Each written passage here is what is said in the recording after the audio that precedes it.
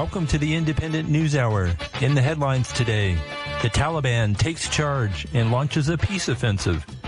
New York City institutes a vaccine passport for a number of indoor facilities. And homeless advocates occupy the park across from the mayor's home at Gracie Mansion. Good evening. In New York, I'm John Tarleton, editor-in-chief of The Independent, New York City's progressive newspaper and website. In Afghanistan, evacuation flights resumed from Kabul's international airport today following yesterday's frenzy that saw thousands of Afghans swarm the tarmac, including some who fell off departing planes. According to the White House, the Taliban has promised safe passage to the airport for all who wish to leave the country. The Taliban was known for its brutality when it ruled Afghanistan from 1996 to 2001. Speaking with Sky News, Taliban spokesman Suhail Shaheen said that civilians have nothing to fear and that a general amnesty has been issued. We have already announced general amnesty to all Afghan people, for all those who have worked in the Kabul administration, who have worked with foreigners who are working in the embassies. So we have announced to them that their property will be saved and their honor and their life. All those are saved. And we practically are showing by our actions and deeds every day. After the headlines, we'll speak with two longtime U.S. peace activists who have visited Afghanistan many times over the past 20 years.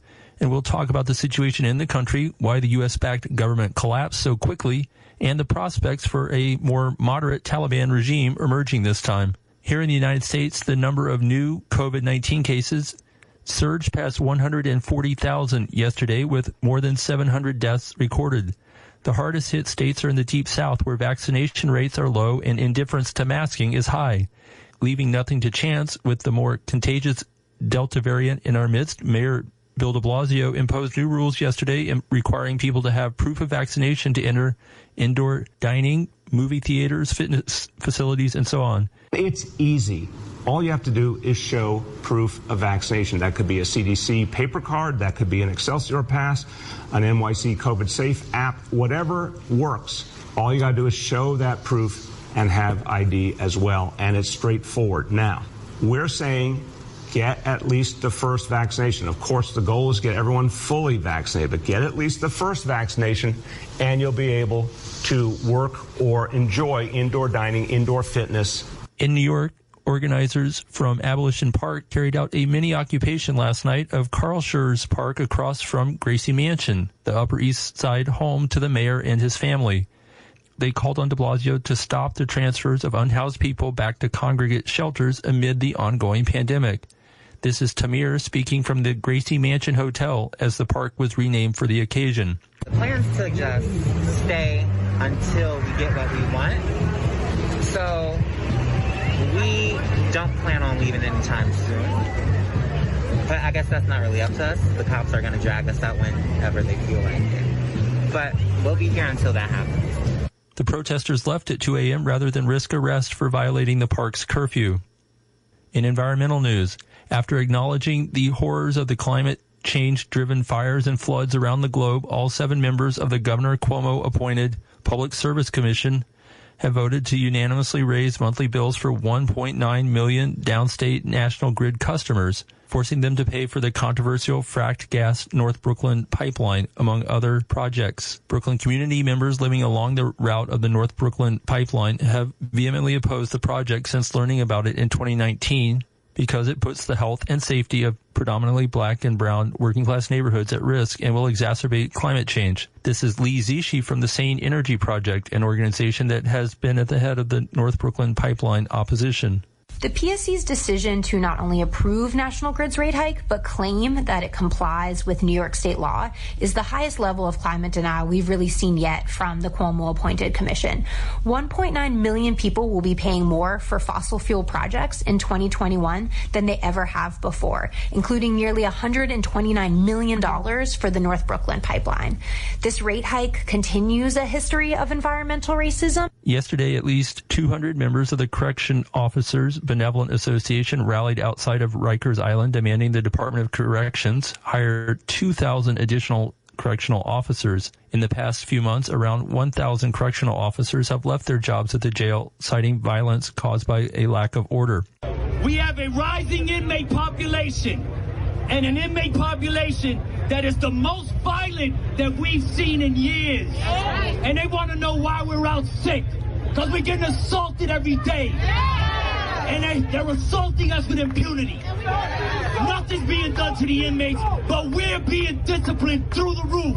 At Rikers, the health staff is routinely assaulted, female officers groped, and inmates, too, are suffering heightened levels of violence and neglect, some waiting 5 to 7 days rather than 24 hours in intake cells. We just wanted to go into the work, do our quality patient care, and come home in one piece, not being beaten up or not being assaulted or not being threatened or holding hostage for hours. And what?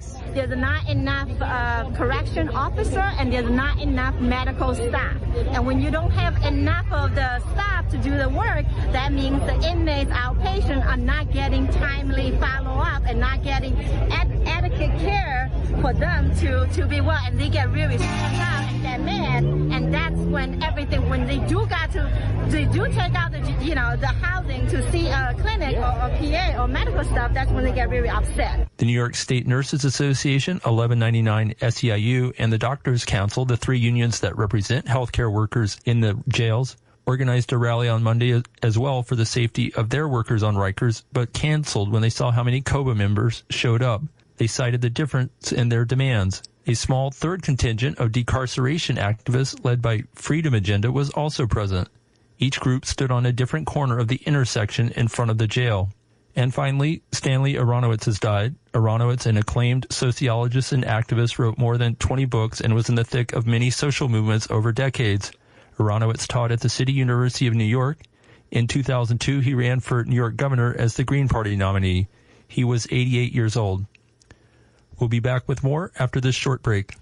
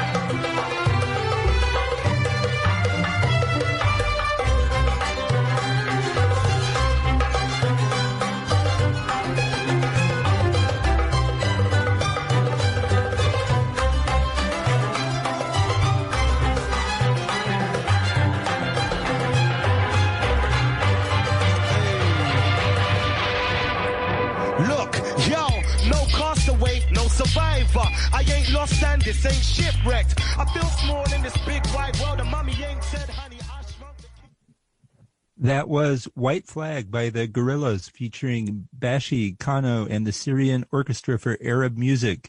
Welcome to the Independent News Hour on WBAI 99.5 FM in New York. I'm John Tarleton, editor-in-chief of The Independent, New York City's progressive newspaper and website.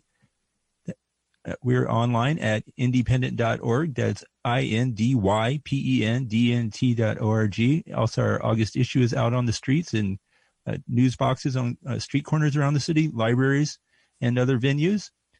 So we'll talk later in the show about our cover story from the August issue. But first, we turn to Afghanistan and the unfolding crisis there. Joining us today to talk about the latest from Afghanistan, why the U.S.-backed regime collapsed so quickly, and what the future may hold are two longtime peace activists, Kathy Kelly and Medea Benjamin. Kathy Kelly is the co-founder of Voices for Creative Nonviolence. She visited Afghanistan many times over the past decade and worked closely with peace activists there. Medea Benjamin is a co-founder of Code Pink, Women for Peace. She also visited Afghanistan a number of times during the U.S. occupation. Kathy and Medea, welcome both of you to WBAI Radio. Well, thank you, John, for your welcome, and it's good to be with Medea. Yeah, same here. Great to see you both. Yeah, a great team here. So first of all, we'll start with Kathy, and Medea, you can chime in on this as well. What's the latest you're hearing from people you know back in Afghanistan? I understand a number of them have been reaching out to you. Well, in fact, it's not certain how long they'll be able to do that. In one case, I have a young friend who is burying his phone every night, and because in his rural provincial village, the Taliban are searching homes systematically. He's quite frightened. There are others in Kabul who just are living with great uncertainty. They've heard from people in their home provinces about terrible human rights violations that came with the Taliban intervention and invasion. And so many have said, we want to survive and would like to get out. But of course, right now, the airports are closed down. The embassies are, many of them, closed down. The Western Union outlets are closed down. And so the pipeline, more or less, to try to leave the country is actually very fraught at the moment. And we don't know, we really don't know to what extent people can maybe exhale for a bit. But one thing that I think we do know is that the conditions in the country in terms of health care and nutrition and many other factors of survival beyond surviving bombing and attacks are just wretched. The situation is, factor in severe drought and a third wave of COVID. So our friends have reason to be anxious, tense, and very, very fearful for their futures. And Medea, have you been hearing anything from people back in Afghanistan? Yes, I have, and I would agree with what Kathy says, that you hear worse reports, and those are secondhand in the countryside that I've heard. More in the city is that things appear to be calm, that people are surprised at the press conference that the Taliban spokesperson held today, in which he said that there will be no revenge, that there will be an amnesty even for people who worked with the United States, that women and girls will be able to go to school and work, although he put it in the context of Sharia law, and who knows how that will be interpreted. But a tremendous effort to show the international community that this is a different Taliban than 20 years ago. We've also seen a very small group of women out on the streets protesting for women's rights, and they were actually given security by the Taliban. And another quite extraordinary sign was an interview done with one of the Taliban leaders by a woman journalist, which you would have never seen 20 years ago.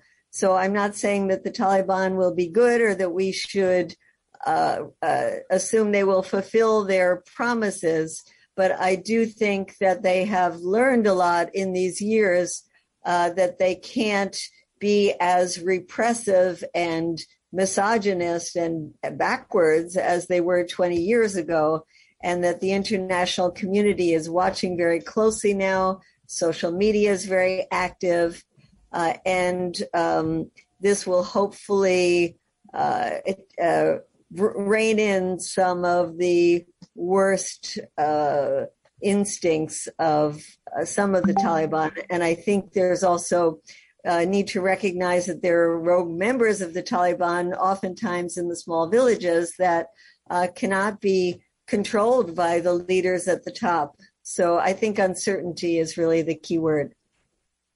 Right. And speaking of 20 years ago, next month, New York City and the nation will mark the 20th anniversary of the 9/11 attacks on the World Trade Center and the Pentagon that saw almost 3,000 people killed and provided the rationale for going to war in Afghanistan and later in Iraq as well. The World Trade Center attacks here in New York actually took place only a few blocks from where WBAI's old office was located, and it was obviously a traumatic day for the whole city as well as the country. And before we talk about the of the long conflict in Afghanistan. Here are the voices of 3 of the 4 presidents who have presided over the war in Afghanistan, starting with George W. Bush speaking to a crowd of first responders at the World Trade Center site days after 9/11.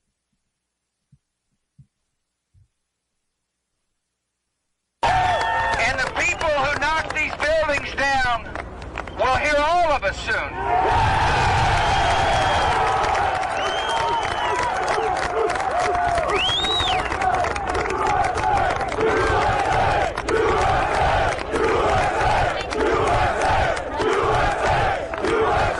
And as Commander-in-Chief, I have determined that it is in our vital national interest to send an additional 30,000 U.S. troops to Afghanistan. After 18 months, our troops will begin to come home. How many more lives, American lives, is it worth? How many endless rows of headstones at Arlington National Cemetery? I'm clear on my answer. I will not repeat the mistakes we've made in the past. Mistake of staying and fighting indefinitely in a conflict that is not in the national interest of the United States, of doubling down on a civil war in a foreign country, of attempting to remake a country through the endless military deployments of U.S. forces. Those are the mistakes we cannot continue to repeat.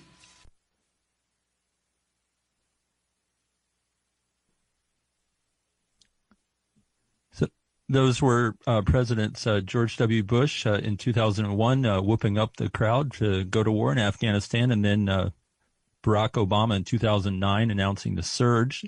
And then that was Joe Biden speaking yesterday defending his decision to withdraw all U.S. forces from Afghanistan. Medea and Kathy, your thoughts on the trajectory of this war and how it started and where it's ended?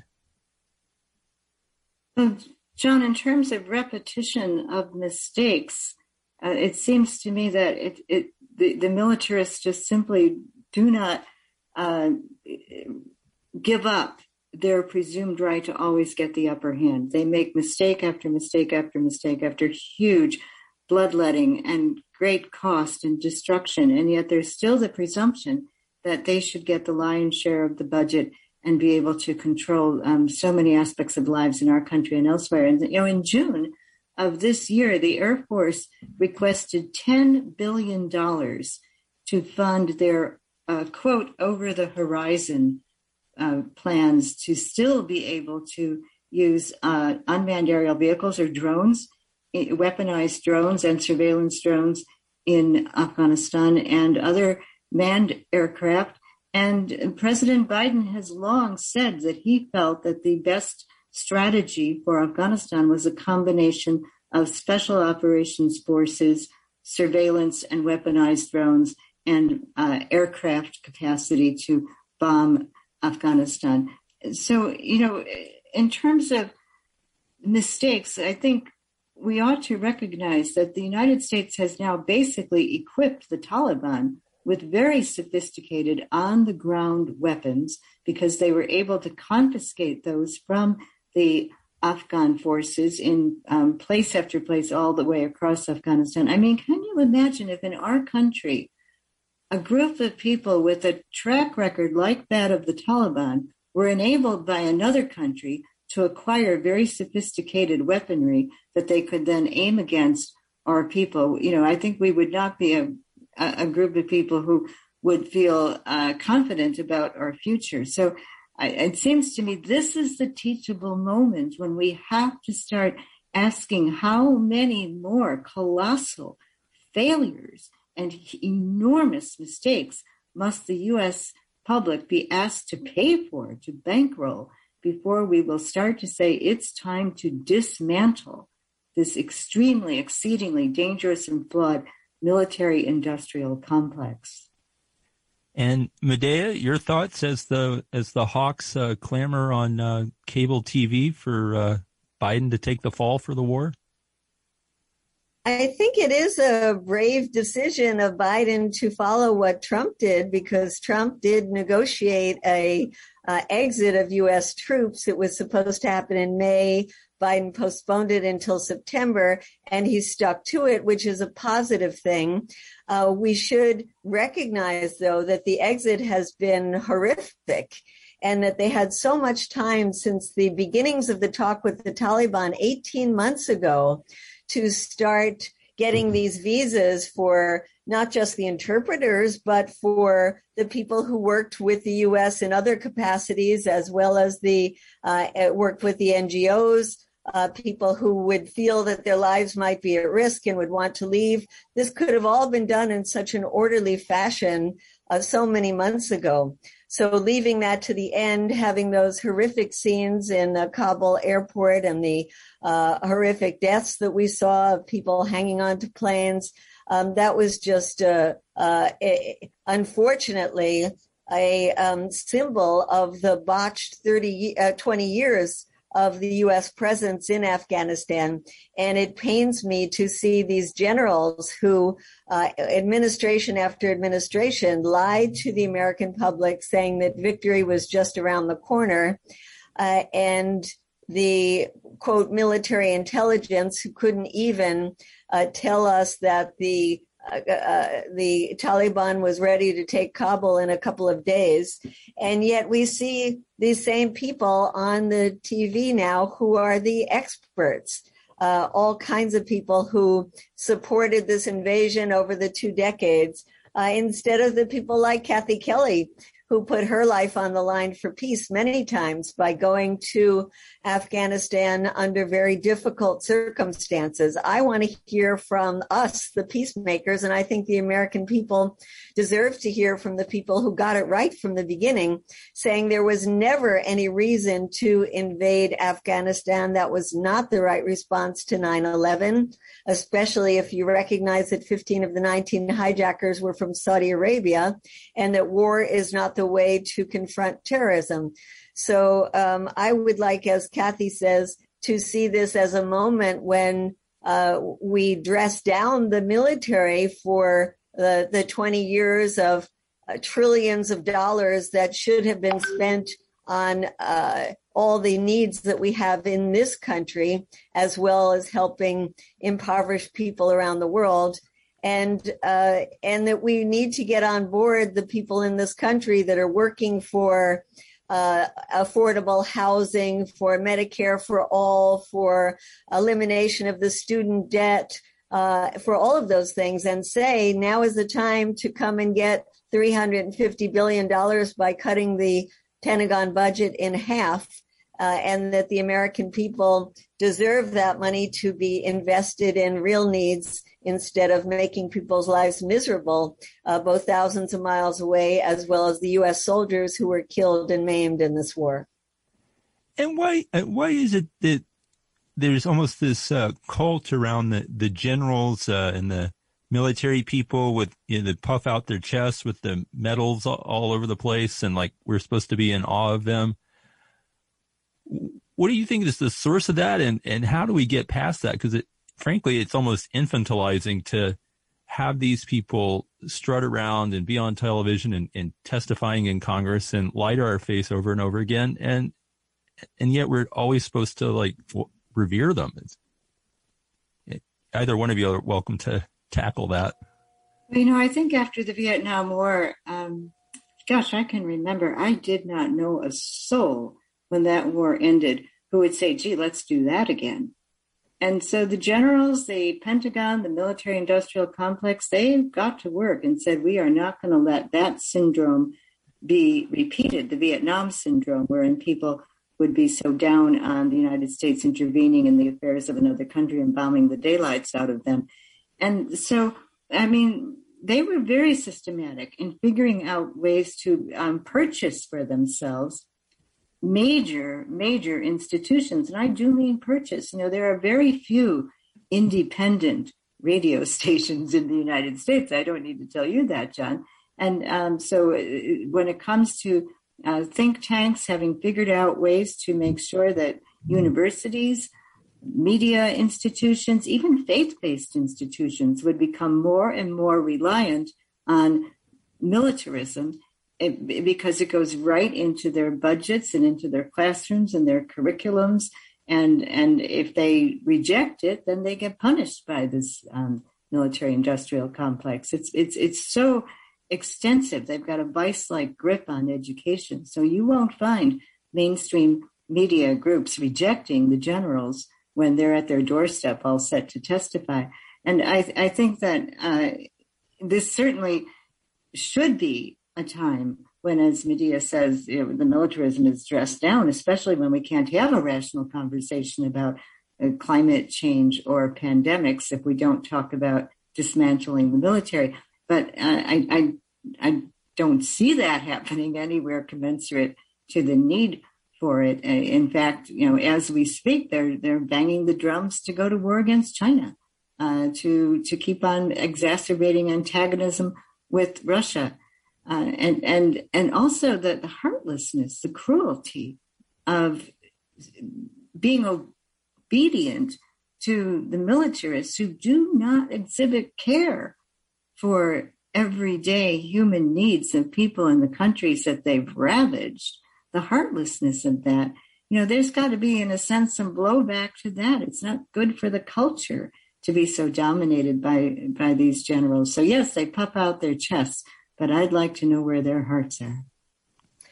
That's great, Kathy. And I just want to add that it's good you talk about the grip they have on the educational system. And let's remember the grip they have on our Congress, on the cabinet. This revolving door is just disgusting to see how you have members, generals that sit on the board of weapons companies, and that this is just a cycle. They have a lobby group, and, they lobby the American public with our money. They have billions of dollars that they put into propaganda to sell themselves to us. Not at the biggest sports events, at religious events, all kinds of insidious ways that they insert themselves into the culture and the fabric of this country. And I think it's indicative that it's very hard to find even the progressive Congress people coming out right now and saying, we never should have been in that war to begin with. This was a 30-year debacle, and I'm demanding now to see that this military-industrial congressional complex be cut.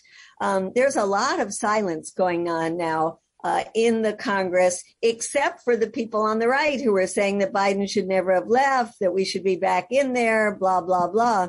But where are our advocates that we need right now to turn the narrative around and say, now is the time to educate a public who wants to hear this, because the public is sick and tired of these endless wars, but needs to hear now it's time to cut the Pentagon budget. Right. And also note that Pacifica, WBAI, is part of the Pacifica radio network, and Pacifica was founded in late 1940s by conscientious objectors to World War II who wanted to create a radio network that could be a channel for peace and dialogue among people. So we're proud to have that history. And Medea, also, what is Code Pink involved with efforts to help bring refugees out of Afghanistan, or on sort of that humanitarian end of things? What are y'all calling for? Yes, we are busy on many fronts. We are raising funds to be able to relocate some of the women that we have worked with over the years and who feel that their lives are at risk right now, and to supply them with some funds for living in the places that we're able to get them visas for relocation. We are pressing our Congress to do more to pressure the administration to speed up the visas for the various groups that have worked with the U.S. over the years. There is now on the latest press conference that the Pentagon did, they're talking about getting 5,000 to 8,000 people out every single day which is a pretty amazing ramp up of the ability to deal with all the people who are at the airport now and desperate to leave. So these are some of the efforts we're involved in, as well as pushing that the United States be the biggest donor to the international community efforts for humanitarian aid. It's awful to see people like Laura Ingraham on Fox News saying, we really don't have a responsibility to the Afghan people. We certainly do. And a lot of that responsibility is not just getting out the people who want to leave, but also providing, as Kathy said, for the desperate needs of the people who are staying. Okay, well, we'll have to leave it there for now. But Medea Benjamin and Kathy Kelly, thank you both for joining us on WBAI Radio this evening. Good to be with you. Okay, we'll be back after this short break, and we'll talk about New York City parks and their history and the struggle to make those parks serve ordinary people and not just the rich.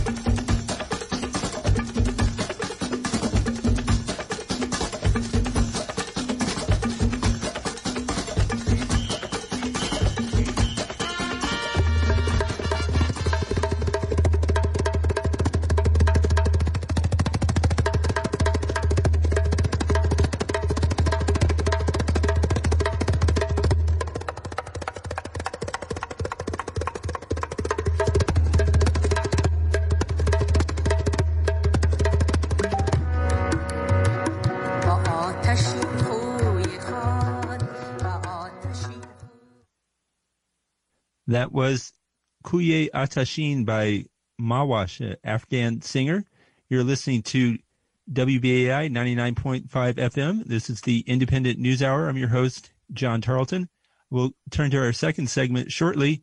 Just want to remind everybody that you can help support this radio station by making a donation. You can call 212-209-2950, or you can go to give2.org and become a WBAI buddy for as little as $10 per month.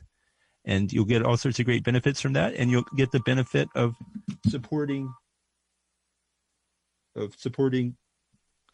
this radio station, and this radio station that's been a part of the Pacifica Network for 60 plus years, as we heard in the last segment, and brings forward voices like Kathy Kelly, like Medea Benjamin, and like our next guest, Marika Plater. She has studied and written about New York City park system. And on the cover story for this month's issue, titled Parks for the People, we have a cover story by one of our writers, Olivia Reggio, and Marika is someone we talked to in that article, where we look at the history really of the class struggle around New York City parks, the whole question of whether our park system that we're all loving and enjoying so much during the summer months would be a refuge solely for the rich or be available to all New Yorkers. Marika, thank you so much for joining us this evening on WBAI. Thanks for having me. You bet. So can you just kind of start by sort of giving us a short, I guess, history lesson on the New York City park system and this tension that's run throughout its history? Absolutely, yes. So parks have been key sites of resistance and refuge for working people since they began in the early 19th century and really the late 18th century.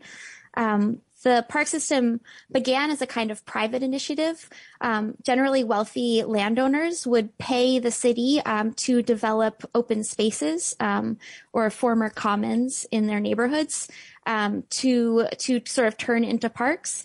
And so they kind of began as this sort of private effort by the wealthiest citizens. But from the start, working people would use these lands too.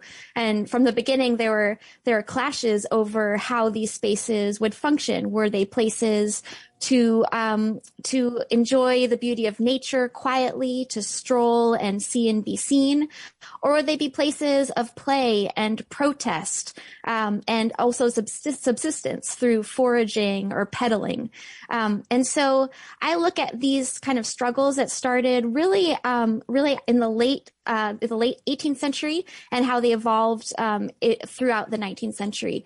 By the 1830s, city leaders started building parks, but they generally only built them in up-and-coming neighborhoods. They kind of used parks as real estate development tools. Meanwhile, what were some of those parks, which are, I think, now very well known? Yeah, so Washington Square Park was one of those that the city kind of set up. It turned from a graveyard and really a potter's field, a place where people who couldn't afford to be buried in a cemetery would be buried. Then they filled and landscaped that area and made it a park to sort of control uptown development. Tompkins Square Park was supposed to be a real estate development scheme, but it didn't work. A financial panic got in the way. It ended up being a working class park. And Central Park's kind of the ultimate example of this. It was a way to set aside a large amount of land in the upper reaches of Manhattan and make sure that it was going to be a very wealthy district. But this has always been contested. Like, working people have always asked for their own parks, for these parks to be well maintained and beautiful. There were people in Corlear's Hook, which is now part of East River Park, which I think we might be talking about a little bit later today. Mm-hmm. People were asking, this was a neighborhood known for shipyards and brothels. And as early as 1817, the residents were asking for a park there for pleasure and health. They asked consistently for that park. And their pleas were not listened to until the early 20th century. And can you share maybe some of the colorful stories you uncovered of the kind of resistance that working class people engaged in to get these parks to serve them? Yeah. Part of the resistance was just breaking the rules. Like, I always think rule breakers are the ones who really shape the culture of parks. So if we're thinking about the early 19th century and we're thinking about the Battery and the park at City Hall, which were these parks that were kind of created by wealthy people, working people would just come in with their militia companies, which at the time, militias have changed a lot. At the time, they were kind of like working class party organizations. So they'd come and drill all over the grass and drink and play instruments. There were big iron gates put around the Battery, so that to sort of control use of that park, to make sure that livestock couldn't come in and be grazed in the park. But working people in 1826 tried to take down the fence. They were hitting it with old rusty kettles, trying to break it down. And when they couldn't break the fence, they turned and broke windows in the luxurious homes that were fronting the park. So they were kind of through this really attack on the fence. They were trying to say parks should be open all the time for everyone and for whatever people want to be doing in these spaces. Nice. And now with Central Park, part of the creation of that involved demolishing Seneca Village, which was home to free African Americans as well as some Irish and German immigrants. Can you talk a little bit more about that history? Yeah, absolutely. So the Black community of New York City was looking in the 1820s to set up a kind of autonomous neighborhood. This was an era of just extreme violence, burnings of Black churches and schools. And so there were advocates that were part of mutual aid organizations and kind of advocacy organizations who were looking for land. In 1825, they finally found it in what's now between 81st and 89th Street, I think, along the west side of Central Park. So they set up this community that was really thriving. It had a lot of schools, I think 3. It had a few churches. It had farms. And it had many residents, probably way more than we have officially. Officially, there are about 300, I think, on the rolls, but there are many more buildings than were needed for that many people. So what historians believe is that this was a place where people who had freed themselves from slavery were hiding. They were far, at this time, this area that's now Central Park was very far out of town. It was the countryside. And so it sort of created this kind of safe space away from the violence and the policing of lower Manhattan. So this community was thriving, really thriving between 1825 and 1857 when Central Park was created. And that came with the demolishing of Seneca Village. And residents of Seneca Village really felt that the park had been sited in that location in order to displace them. They felt that the beauty and strength of this community was the reason why this park was created. And there were no reparations or compensation for what happened? The people who were landowners got some compensation. The land was taken through eminent domain. But they were just vastly underpaid. Landowners did go to court to try to contest this, and some of them were able to get a little bit more, but they couldn't, you couldn't get, this community was priceless. So, no one got what they deserved, and renters didn't get anything. Okay. And moving up to the present day, you talk about how 200 years ago, the initial attempt to build parks was led by the rich on their own behalf. And in recent decades, after New York came out of its fiscal crisis of the 1970s, we saw another trend toward privatization of the parks, or at least some of the parks. Can you talk about that? Yeah, absolutely. So, it's the fiscal crisis in the late 1960s and the 1970s.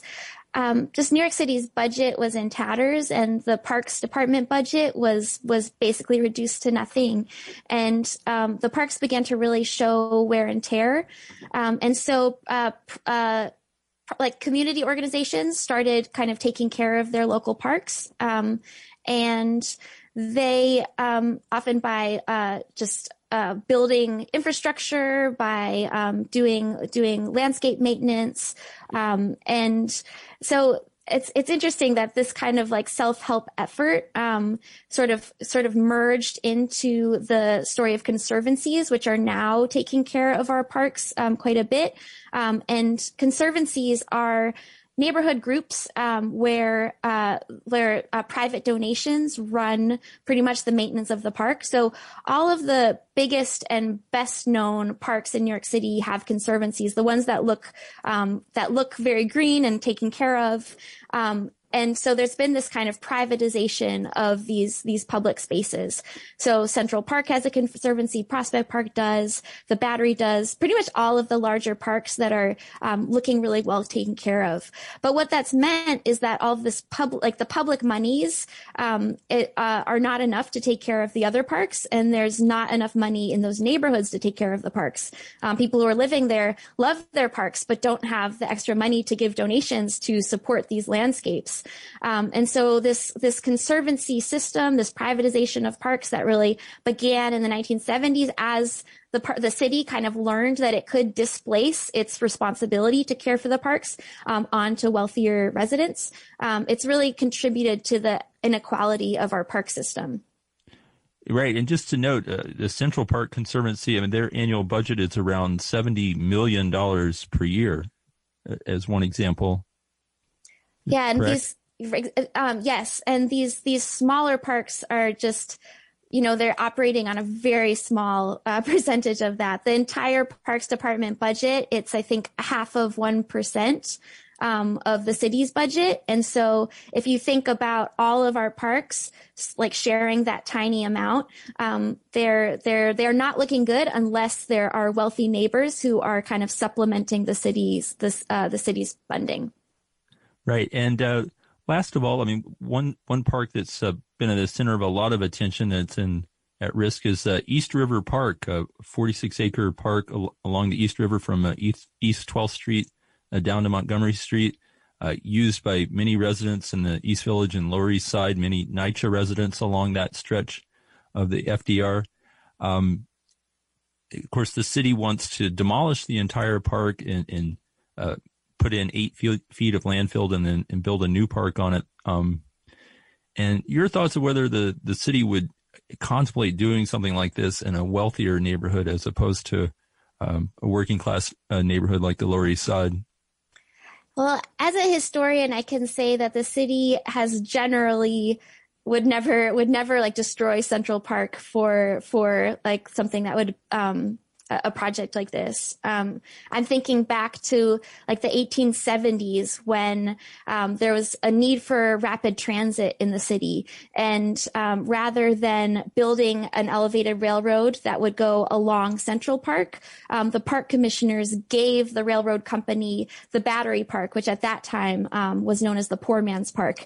They allowed this company to build through the Battery, and trains ran for decades over that park, splattering hot oil on people, burning them with cinders, filling the air with noise. This was something that immigrant activists of the time fought against really relentlessly. And their argument was that, parks are priceless and precious for everyone. Everyone needs equal access to them. Everyone has a right to equal access to them. But this is not something that the city listened to at the time.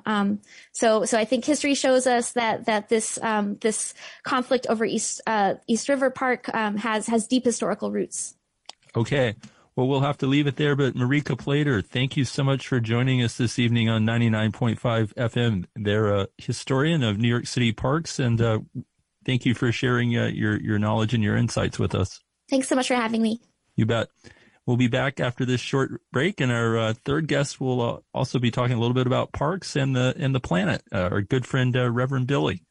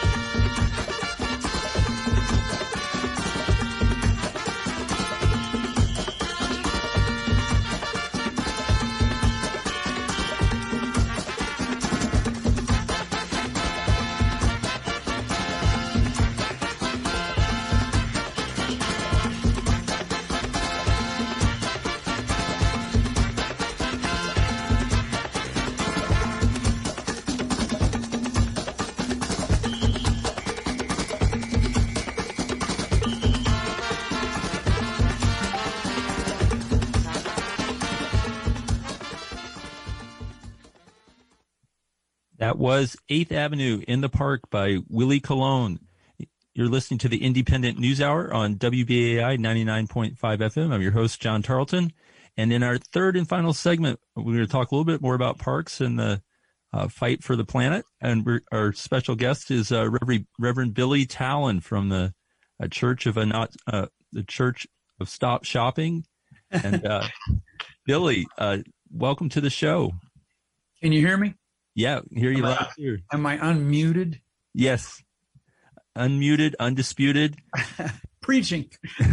Yeah, so unfortunately, we just have a very few minutes here at the end of the show, but coming out of that park segment with Marika Plater, can you talk a little bit about a campaign that you and the Church of Stop Shopping and other groups were involved with to get a certain pesticide out of the park system? Marika could have talked about this for sure. The Monsanto's Roundup, the pesticide herbicide most popular in the world, was used for many years by the park system. Back when Bertha Lewis could get the meetings, we met with the commissioner and with the some of the deputies there. I think his name is Sean Kavanaugh. Am I getting that name right? And we just implored them to get out of this business of spraying carcinogenic pesticides. There was no way to keep them away from the picnic areas and the hiking areas and the recreational areas, the ballparks. And we failed to persuade them. The use of that pesticide had become very normalized throughout the United States. We believed from Freedom of Information Acts that we were filing in many states. We believe that more than 90% of municipalities use or used Roundup. Now, in the beginning of the Trump administration, Bayer purchased Monsanto. And at about that time, as most of us know, huge judgments were being awarded to victims. Usually they had non-Hodgkin's lymphoma, Iowa farmers, gardeners in California, so forth. So juries, not the EPA, not the people who are supposed to be regulators, juries stepped up, and they were the democracy. And that continues to this day. At this point, Bayer has lost so much money to lawsuits. Tens of thousands of farmers gathered together in class action suits and so forth to just get some money together for their families before they die. Bayer is now worth less on the stock market than the price they paid for Monsanto. Great. So just to speed up here a little bit, because time is tight. Understand City Council, passed a law or ordinance that, and now it's on the park system to implement it. Yes. Also spinning off of Marika's comments about the poorer parks, we discovered with the Freedom of Information Act that we had filed, the Church of Stop Shopping filed in 2015, 2016. We discovered that the small parks are saturated with Roundup and glyphosate, the carcinogenic ingredient. And the wealthier parks, the conservancies, they don't have to get cancer because they can afford live gardeners to manage their weeds and their insects that they don't want. So that fired up much of the city council, and Bertha Lewis at the Black Institute, Ben Kalos, who was involved with the kindergarten, his children's kindergarten, rose up and kind of became the poster children of resistance. And then other groups, Mitchell Cohen and the No Spray Coalition and so forth, rose up. And we were, busting into their offices and singing on their desks. So we just kept up the pressure with our trespassing. Okay. Now, we unfortunately only have about 30 seconds left here. You just came back from Minnesota, where there's a huge battle over a tar sands pipeline led by indigenous people in the rural corner of that state. Real quickly, your thoughts or reflections on being there and what people should know about that. It was a revelation. It is the new Standing Rock. It shouldn't be necessary. A prayer walk coming down from the northern part of the Anishinaabe and Lakota treaty lands are the prayer walk along the highway. We, members of the choir, joined them walking this past week. And I just got back about an hour ago from that trip. They will be gathering at the state capitol in St. Paul on the 25th of August. And there's going to be a parallel action in Washington, D.C., shutdown D.C. on the 23rd of this month. It's all run by mothers and grandmothers, indigenous families, and beautiful, and it will be successful. Enbridge Corporation is going down. Okay, Reverend Billy Cowan, thank you for sharing that report from Minnesota. So we're going to have to wrap it up for this week's edition of the Independent News Hour. We'll be off the air next week, but back in 2 weeks. Our final song here, You'll Never Walk Alone, performed by Nina Simone. I'd like to thank Reggie Johnson, our board operator, our producer, Amba Gagarian. Also, we had help from Kenneth Lopez, Tarek Koff, and Ellen Davidson with this show.